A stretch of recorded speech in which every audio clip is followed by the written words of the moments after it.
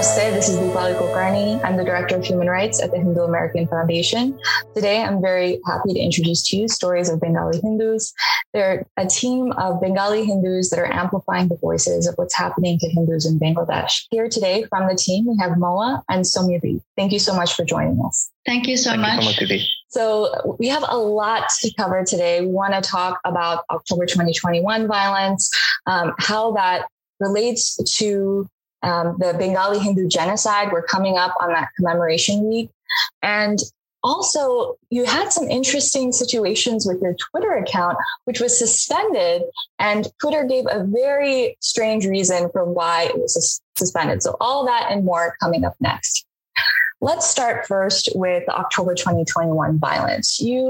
Your team did a great job of highlighting that violence, and the Hindu American Foundation was working very hard to advocate on all fronts in as many ways as we could to try and bring about an end to that violence and then address, have all of the perpetrators be brought to justice so that this doesn't happen again.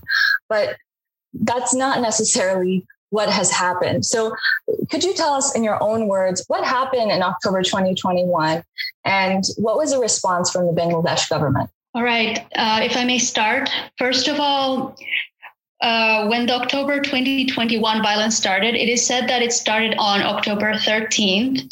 But honestly speaking, there were many signs that it was like going to start because first of all, these skirmishes happen almost every year, meaning extremists attack Hindus on Durga Puja happen almost every year. Almost every year, murtis are destroyed, meaning Hindu idols are destroyed and Hindus are intimidated. But this time it became nationwide. And social media had a role in this, how it spread. And all of this unfurled right before our eyes. I can personally say that I witnessed how it unfurled. There is an account on Twitter, and this Twitter account is still up. This account tweeted a video where he said that Hindus have desecrated the Quran. And basically, this person, I can translate briefly what he said. He said, Hindus desecrated Quran in Nanua Dighi. Every Muslim's responsibility is to give them a lesson. And this video spread then far and wide, and it was spread also on Facebook. This person has deleted his video ever since, but his other tweets are up. He has hashtagged the tweet with hashtag Hindutva terror. I went through his account and he's very active on social media about Indian politics and Bangladeshi politics, of course. Basically, this video was one of the first videos, if not the first videos, that spread hatred against Hindus. And after that, the riots started in Nanua Dighi, and then they spread to Noakhali and all over Kumilla, and then they even spread to the far northern parts of Bangladesh, that's in Rangpur, and then far southeastern parts of Bangladesh, that is Chittagong. The way they spread was incredible in this sense that it seemed very premeditated and as if they planned it for weeks ahead. And it makes sense because they knew that Durga Puja is coming. And it's not a coincidence that they chose to attack on our holiest day, our holiest week. And basically, there are a lot of details in these riots that are actually bone chilling. It's very hard for me to talk about this issue without breaking down. But I think it's important that we speak about them because no media has highlighted. If you look at the New York Times, they haven't highlighted it. No Indian media has highlighted it. And forget about Bangladeshi media. Actually, I think this DW Bangladesh has had like a section of it. The hosts were discussing about the rot of Bangladeshi society that this kind of large scale attack has happened. But after that, no other, voices have come out. Would you like to hear all the other details, or should I pass it to Shomandeep and continue a bit later to take a little time? Yeah, I think we have to get into the details, but I think one of the most important details that I want to briefly highlight is that the person that had put the Quran in the lap of Hanumanji in a Durga Puja mandap was himself a Muslim individual who was working to foment violence. And I can speak from, and I can speak for myself. If I put a sacred text in the lap of a deity, it would be a sign of veneration. You don't just put things on or around a Hindu deity if it's not, if you're not trying to sanctify that object or offer it, you only offer the best of things to Bhagwan, whether it's Hanumanji or, Durga Mata. But the fact that it was perceived, it was done with the intention of saying, well, this is an act of desecration. It clearly shows how it was premeditated. And then the thing that really gets me is that Hanumanji's Gada was taken.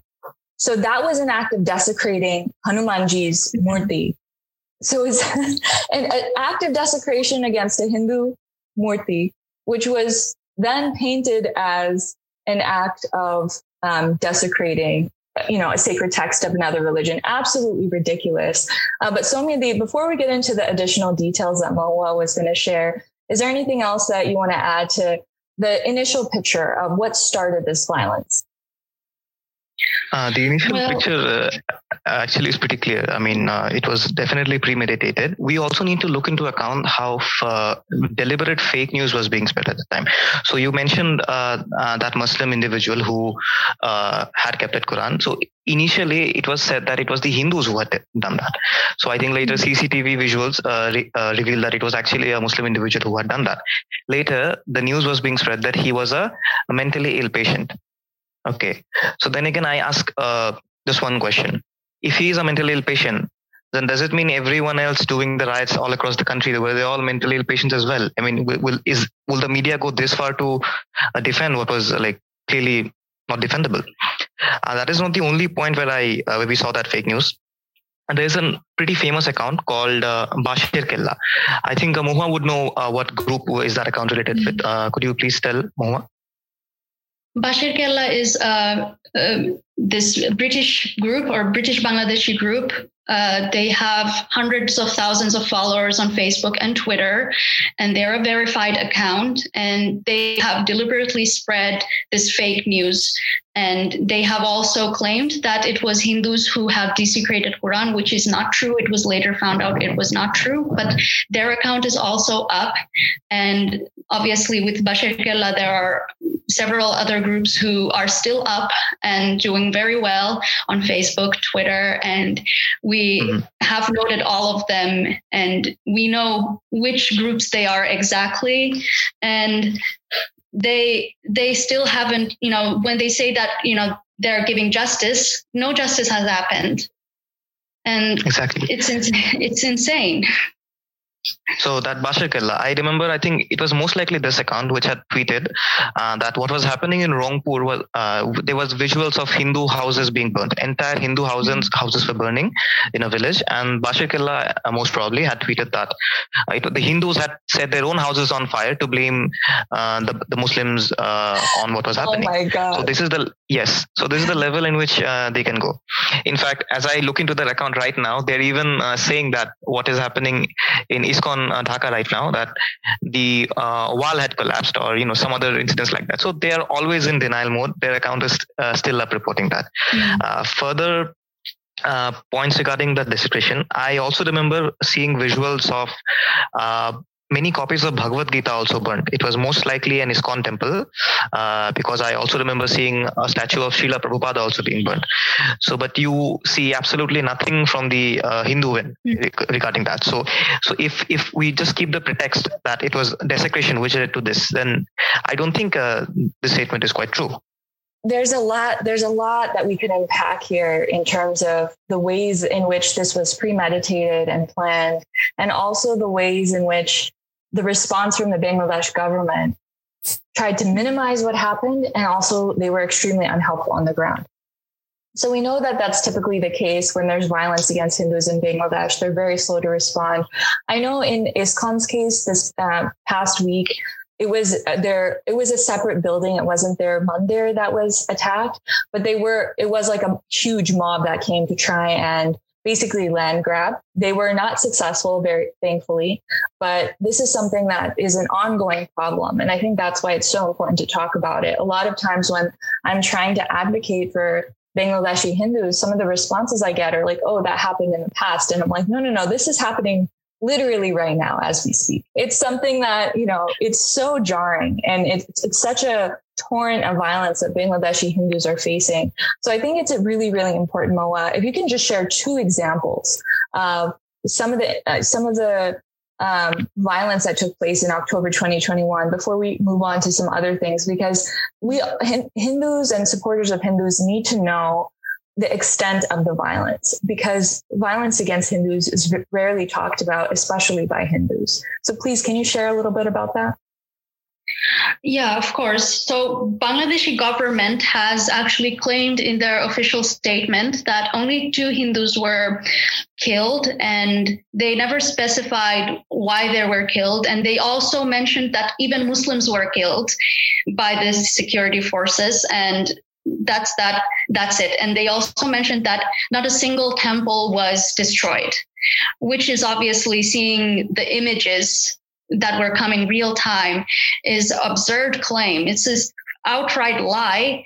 And the fact that they said that only 2 Hindus killed, when even like social media and even the conventional media was reporting several names, and we know by their name like at least 7, like Dilip Dash, Jatan Shaha, among other. And they were even like Dilip Dash's news even came on a local newspaper, and he was the 7th victim that was reported. And for Bangladeshi government to claim that only 2 Hindus died is just an example of how to say this, how shameless lies can government give. Not just October, a lot of the incidents were never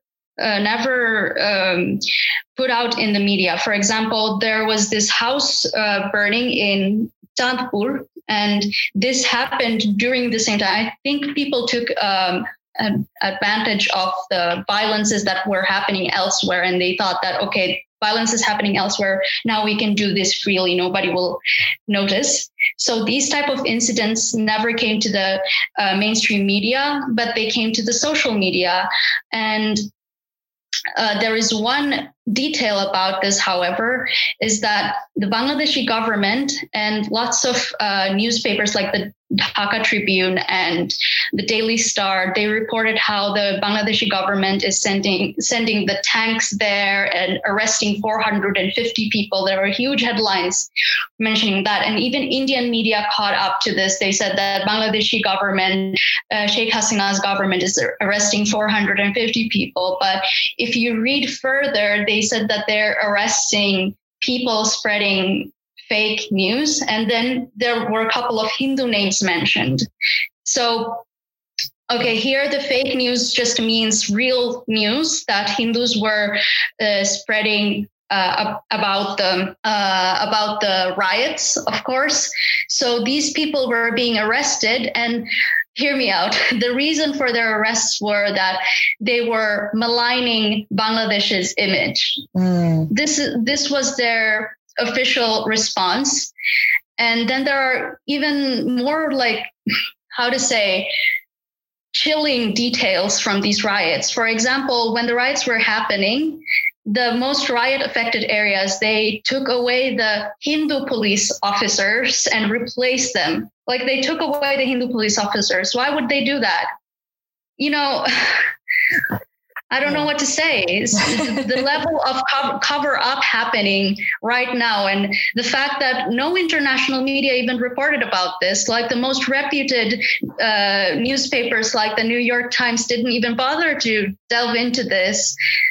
And Yeah, I think, okay, let me frame this for our audience in terms of what Mawaji is talking about. The cover up from the Bangladesh government in light of this violence was very severe. So there were some news outlets that were reporting the violence here and there, like, oh, there was an attack in this village, houses were burned, shops were destroyed, religious spaces such as mandaps and temples were also desecrated and destroyed.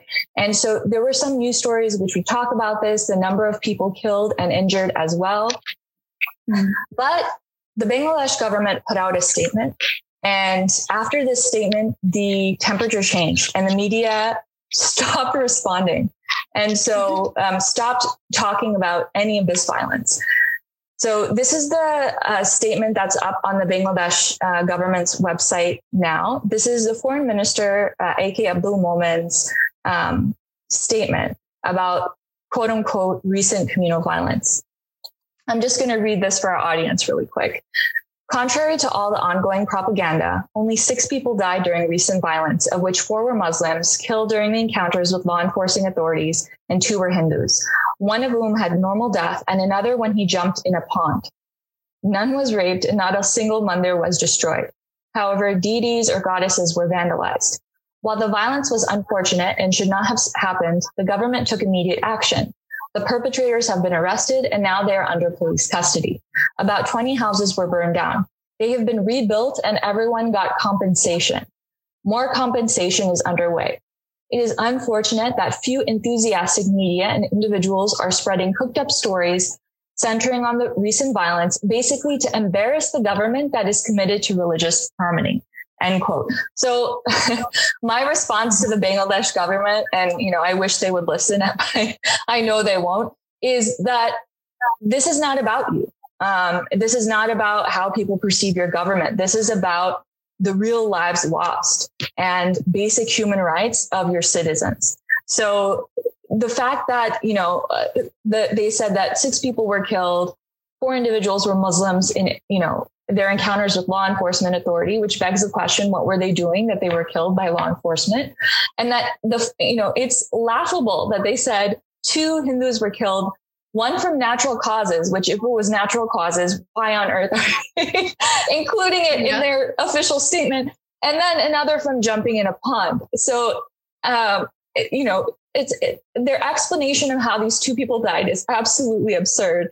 But the fact that this official statement came out changed the temperature of the advocacy that was possible, of the news reports that were coming out.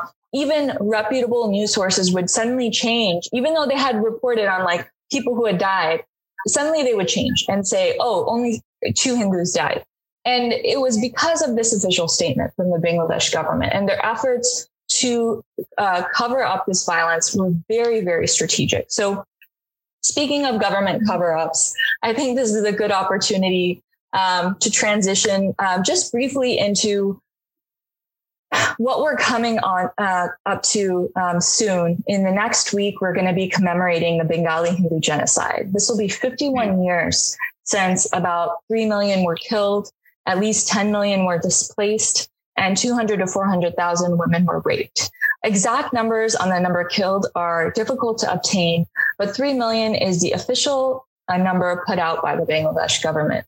We know that a majority of those killed were Hindus. The specific targets, and thus those affected, were Hindus based off of government records, responses from academics, and not just from one government, not just from Bangladesh or Pakistan. This includes the US, India. And at the time, this was, a conversation in the international community. Definitely, we need to address how this October 2021 violence relates to the Bengali Hindu genocide. These acts of, pogroms that are just attacking an entire community with completely fabricated reasons to attack a community and try and destroy them is very genocidal, if we can use that word. It's been used very, very casually these days in reference to India. So I'm getting more comfortable with using it when people's lives are actually lost, when they literally lose everything, when their farms are burned down, their houses are burned down, their stores are looted and destroyed, their places of worship are desecrated and dismantled. In those instances, when people are being killed and raped and injured, I think it's fair to say these are, this is ethnic cleansing. This is genocidal in nature. Can you guys both talk a little bit about the October 2021 violence and how it relates to the Bengali Hindu genocide? Why should we care about commemorating the Bengali Hindu genocide as Hindu supporters now, today? I think Shomodeep, you can start this time. Sure. I'd just like to mention just one point. I couldn't mention it earlier. Among the Hindus, death was also a relative of our team member, Sandeep. So his own relative also had died in the Kumilla and Durga Puja programs, and his family then had to migrate to India. So we, of course, cannot reveal their locations because of that, but we do have a personal connection. Unfortunately, what happened. And of course, his mention is not even on the official death records that Bangladesh government had said. Regarding the connection, whatever happened in, let's say, October 2021, or any of the pogroms or any of the things that happened earlier, did not happen in vacuum. So there was always a premeditated will to ethnically cleanse the Hindu communities from East Bengal, and these events were also happening before the partition. We can even go back as far as 1930s or even earlier. Primarily, what opened the eyes of people was the Noakhali genocide that happened in 1946, and of course the Great Calcutta killings and all. But we see a very common pattern.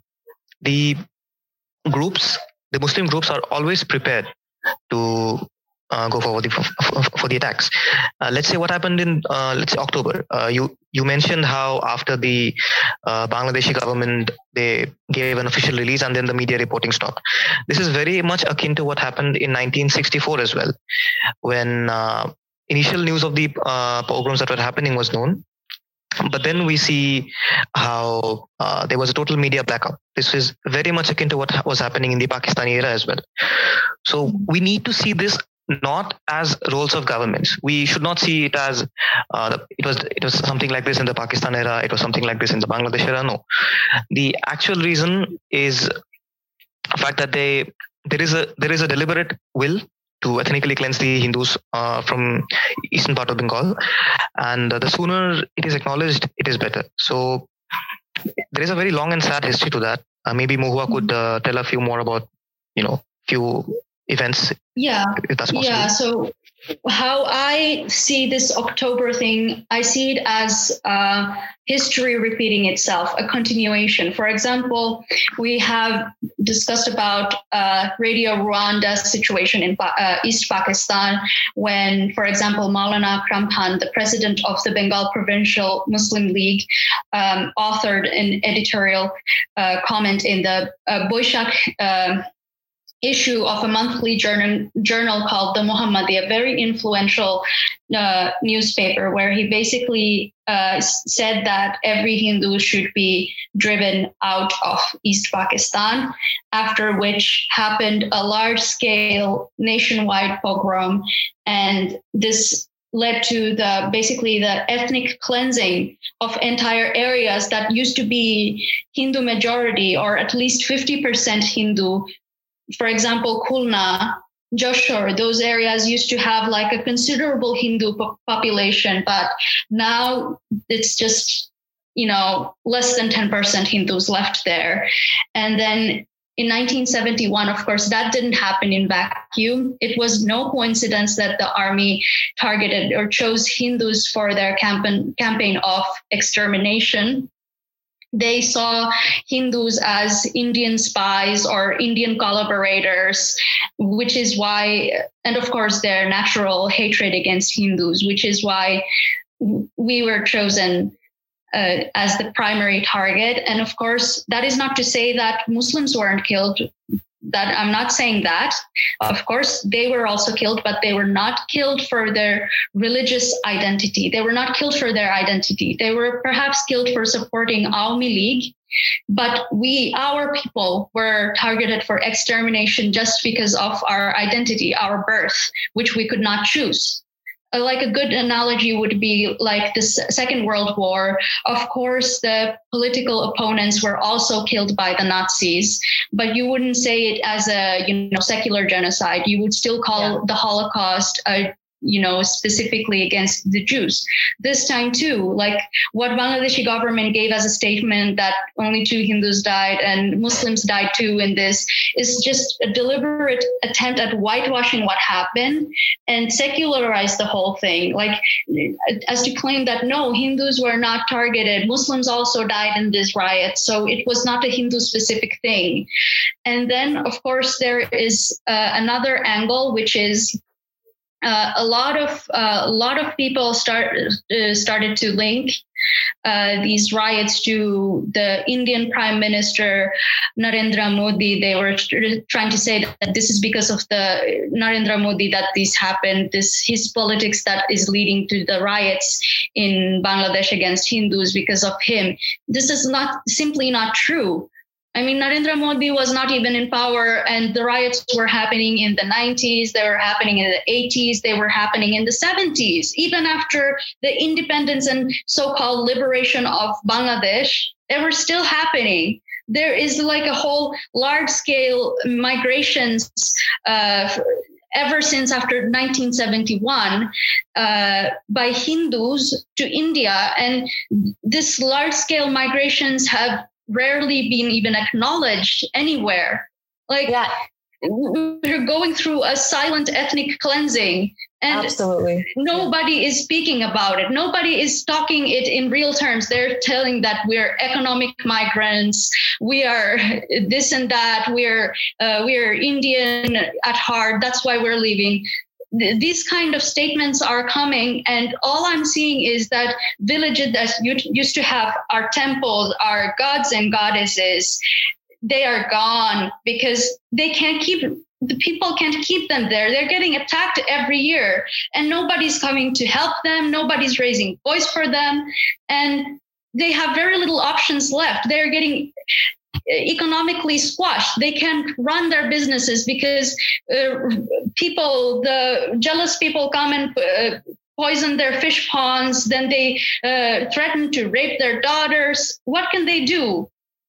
And the saddest thing is that nobody is even acknowledging that what they're going through. They're, giving excuses that it's not because they're Hindus, it's because of this and that. But anything else except to acknowledge that this is anti-Hindu hatred and anti-Hindu genocide. Just like, in Kashmir's case, like they have been claiming that, the Kashmiri Pandits were rich people and government positions. That's why the hatred came. No, the hatred did not come from that. Same case in Bangladesh. Yeah. Yes, there's a lot to unpack. And I think the misinformation, the continuous stream of misinformation that's being created about what's happening to Bangladeshi Hindus, to Kashmiri Hindus, to Hindus, even in India.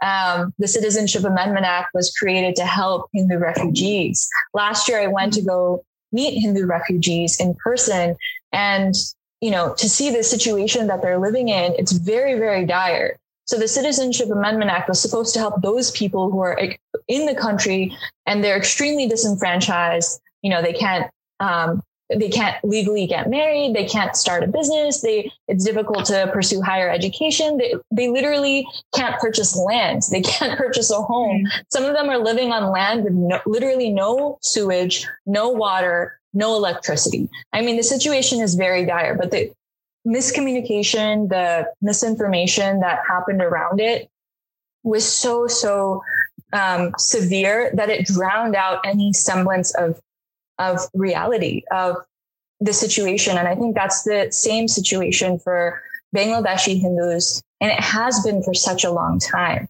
And I don't think that the Indian government has been as pro-Hindu as outside forces, detractors would suggest. As an American, I can say that I believe that there's a lot more that this other government, this foreign government of India should have done in the past in 1971. And, since then to support Bangladeshi Hindus in their country, and Hindus generally that it's genuine suffering. It's not about rhetoric. with all that being said, one thing that I would like to touch upon is the way that the October 2021 violence changed the silence of Hindus. So you mentioned that not a lot of people are talking about this, and that's definitely what I experienced in trying to bring awareness about the Bengali Hindu genocide, is that a lot of Bengali Hindus were afraid to talk about it. They faced so much trauma that it's very difficult to talk about the situation where so many members of your family are being killed. You know, you're leaving everything you've ever known with only the clothes on your back. And, you know, with the constant fear, especially if you're a woman, of sexual violence, or having faced sexual violence, such as rape and, you know, other forms of humiliation. It is so difficult for those that have gone through all of that and more to then talk about it. The survivors are very reluctant to speak about it. And Bangladeshi Hindus have been very reluctant to share this information because of that practice of not talking about what the trauma that the Bengali Hindu community has gone through.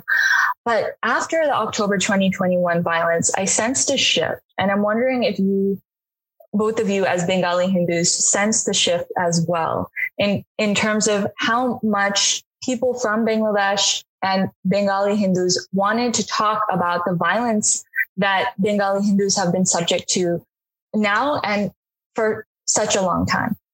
From my end, I can say that this is actually the first time I saw such large-scale protests happening by our community against the pogrom real time, because there have been big pogroms even before 90s, 2000s, even in 2013, 14, which I remember because I was present in 2013 in Bangladesh when I visited my family. I saw them. There was no protest, maybe because they were simply afraid. But I think there has been a great shift because both inside Bangladesh, the Hindus protested. They were ready with the protest, and thousands of Hindus came out in the street and protested against the pogrom. And of course, abroad too. And I was just wondering maybe if that is because of the social media that spread awareness that this and this is happening right now. So this made people come together and agitate and organize on time. Before that, there was not social media that much. So people wouldn't know that what was happening, especially because Bangladesh is active in suppressing news and information that is flowing out. For example, during the pogroms, they had, weakened the phone signal. I think Shoman can explain this better. Could you explain this aspect better? Yeah. Yes, I think that the data speeds were reduced over there. Somebody who was sending us information had mentioned about that. And I think that would be it in the internet slowdown part. Yeah.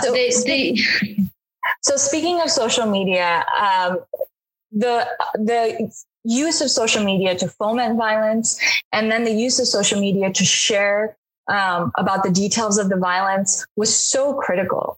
So it caused the violence, which was so unfortunate, but it also served Twitter, Facebook, Instagram, more platforms for people to share, even WhatsApp, videos of the violence, photos of the violence, their accounts of this is what's happening in my community.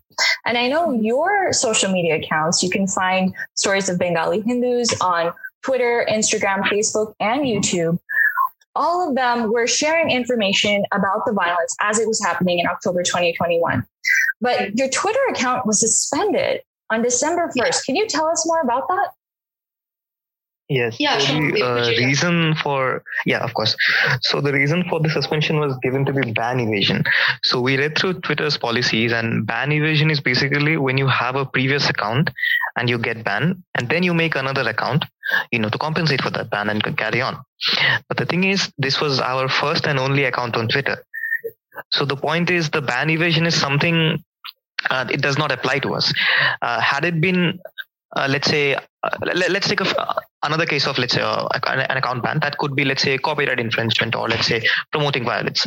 So these are issues that have local laws to govern them in any country in which an account is being operated. So we are extremely careful in the way we post. So definitely there cannot be any things, say copyright infringement or things like that against us. But ban evasion is something that is internal to Twitter's policies. So we did appeal to Twitter, asking them, why do you feel the reason that our account was banned? And we clarified that this is our first and only account. So it has been about 4 months since we pushed the appeal, and there has been no response to that as far. So we do suspect there might be certain reasons which would be very sad to say, but maybe there are lobbies which just doesn't want our page on Twitter. So that's why this such a an inapplicable reason was chosen for suspending our page. But the accounts that were originally fomenting the violence in October 2021 on Twitter, those are active. Those are still Precisely. Active. Yeah. And I would also like to briefly add that basically we weren't the only account that was suspended by Twitter that was Bangladeshi Hindu and amplifying Bangladeshi Hindu voices. There were other accounts. So basically, they were suspended during the pogrom. And so we took over and we became basically the so-called primary source for the international audience to look into about the pogroms, because we were translating all the news and we were picking up. We also had some people in Bangladesh. I don't like to use the word informant, but they were kind of sort of like that to us. They contacted us and they told us about what was going on ground. And there was one person I remember who told us that he feels very demoralized because he's seeing all these social media accounts that are, amplifying the voices of Bangladeshi Hindus. They're being taken down by these social media accounts, and that he's so much afraid of coming out with his own name or face or own account, just in case he also gets consequences by the government, because the government of Bangladesh has something called the Digital Security Act, which is used actively to imprison activists, and some of the activists are like Hindu human rights activists, and the grounds could be that defaming the Bangladeshi government. So basically this person said that we were his hope, and we're so sad and so sorry to him that our page got suspended by Twitter, and we wish we could tell him that there are people who are raising voices for our people who are in Bangladesh. But it's so demoralizing to see that so many Hindu pages are being suspended. And the thing is that we've never promoted hate speech anywhere, anytime. We've always made sure that we post facts and not spread any fake news. And if we have accidentally, we have apologized. So we haven't broken any rules, yet still we got suspended. We don't know what to say. Yeah, it's a really challenging situation that Hindus that are advocating for Hindus in Bangladesh and elsewhere on social media. And I think the fact that you've reached out to Twitter and still haven't gotten a response, and they've suspended other accounts, and your account was doing the work of sharing this information and it was suspended, means that it reduces the ability for Hindus to advocate for themselves through social media. And I think, we can't guess as to the reasons why, the Twitter staff has done this, but it definitely is something that Twitter needs to take responsibility for. Is what voices is it amplifying? If people are speaking about victims of violence and you prevent them from speaking, what does that do? This is something that we really have to ask ourselves. A lot of, popular social media companies, Facebook, Twitter, Instagram, are US based. And so as Hindu Americans, we really have to ask ourselves, if we work in these companies, if we support these companies, if we use these social media websites, what does it do when victims can't speak and say, this is the violence that my community faced. Look at what happened. And that's a question that we all have to answer. So we're going to continue doing our work at the Hindu American Foundation to advocate as hard as possible for Bengali Hindus. I know Stories of Bengali Hindus is going to do the same. Again, you can find them on Instagram, Facebook, YouTube, and unfortunately not Twitter at the moment, but let's all hope, pray, and advocate that they can get back on Twitter as soon as possible. Thank you so much, Moa and Soumyadeep, for joining me from the Stories of Bengali Hindus team. Thank you so much. Thank you so much, Didi. Well, that's it for this episode of That's So Hindu. If you enjoyed it, please subscribe and leave us a nice 5-star review on Apple Podcasts. It's how you can help this show get discovered by more listeners. If you want to help ensure that more of these get made, you can make a donation to HAF at www.hinduamerican.org/donate.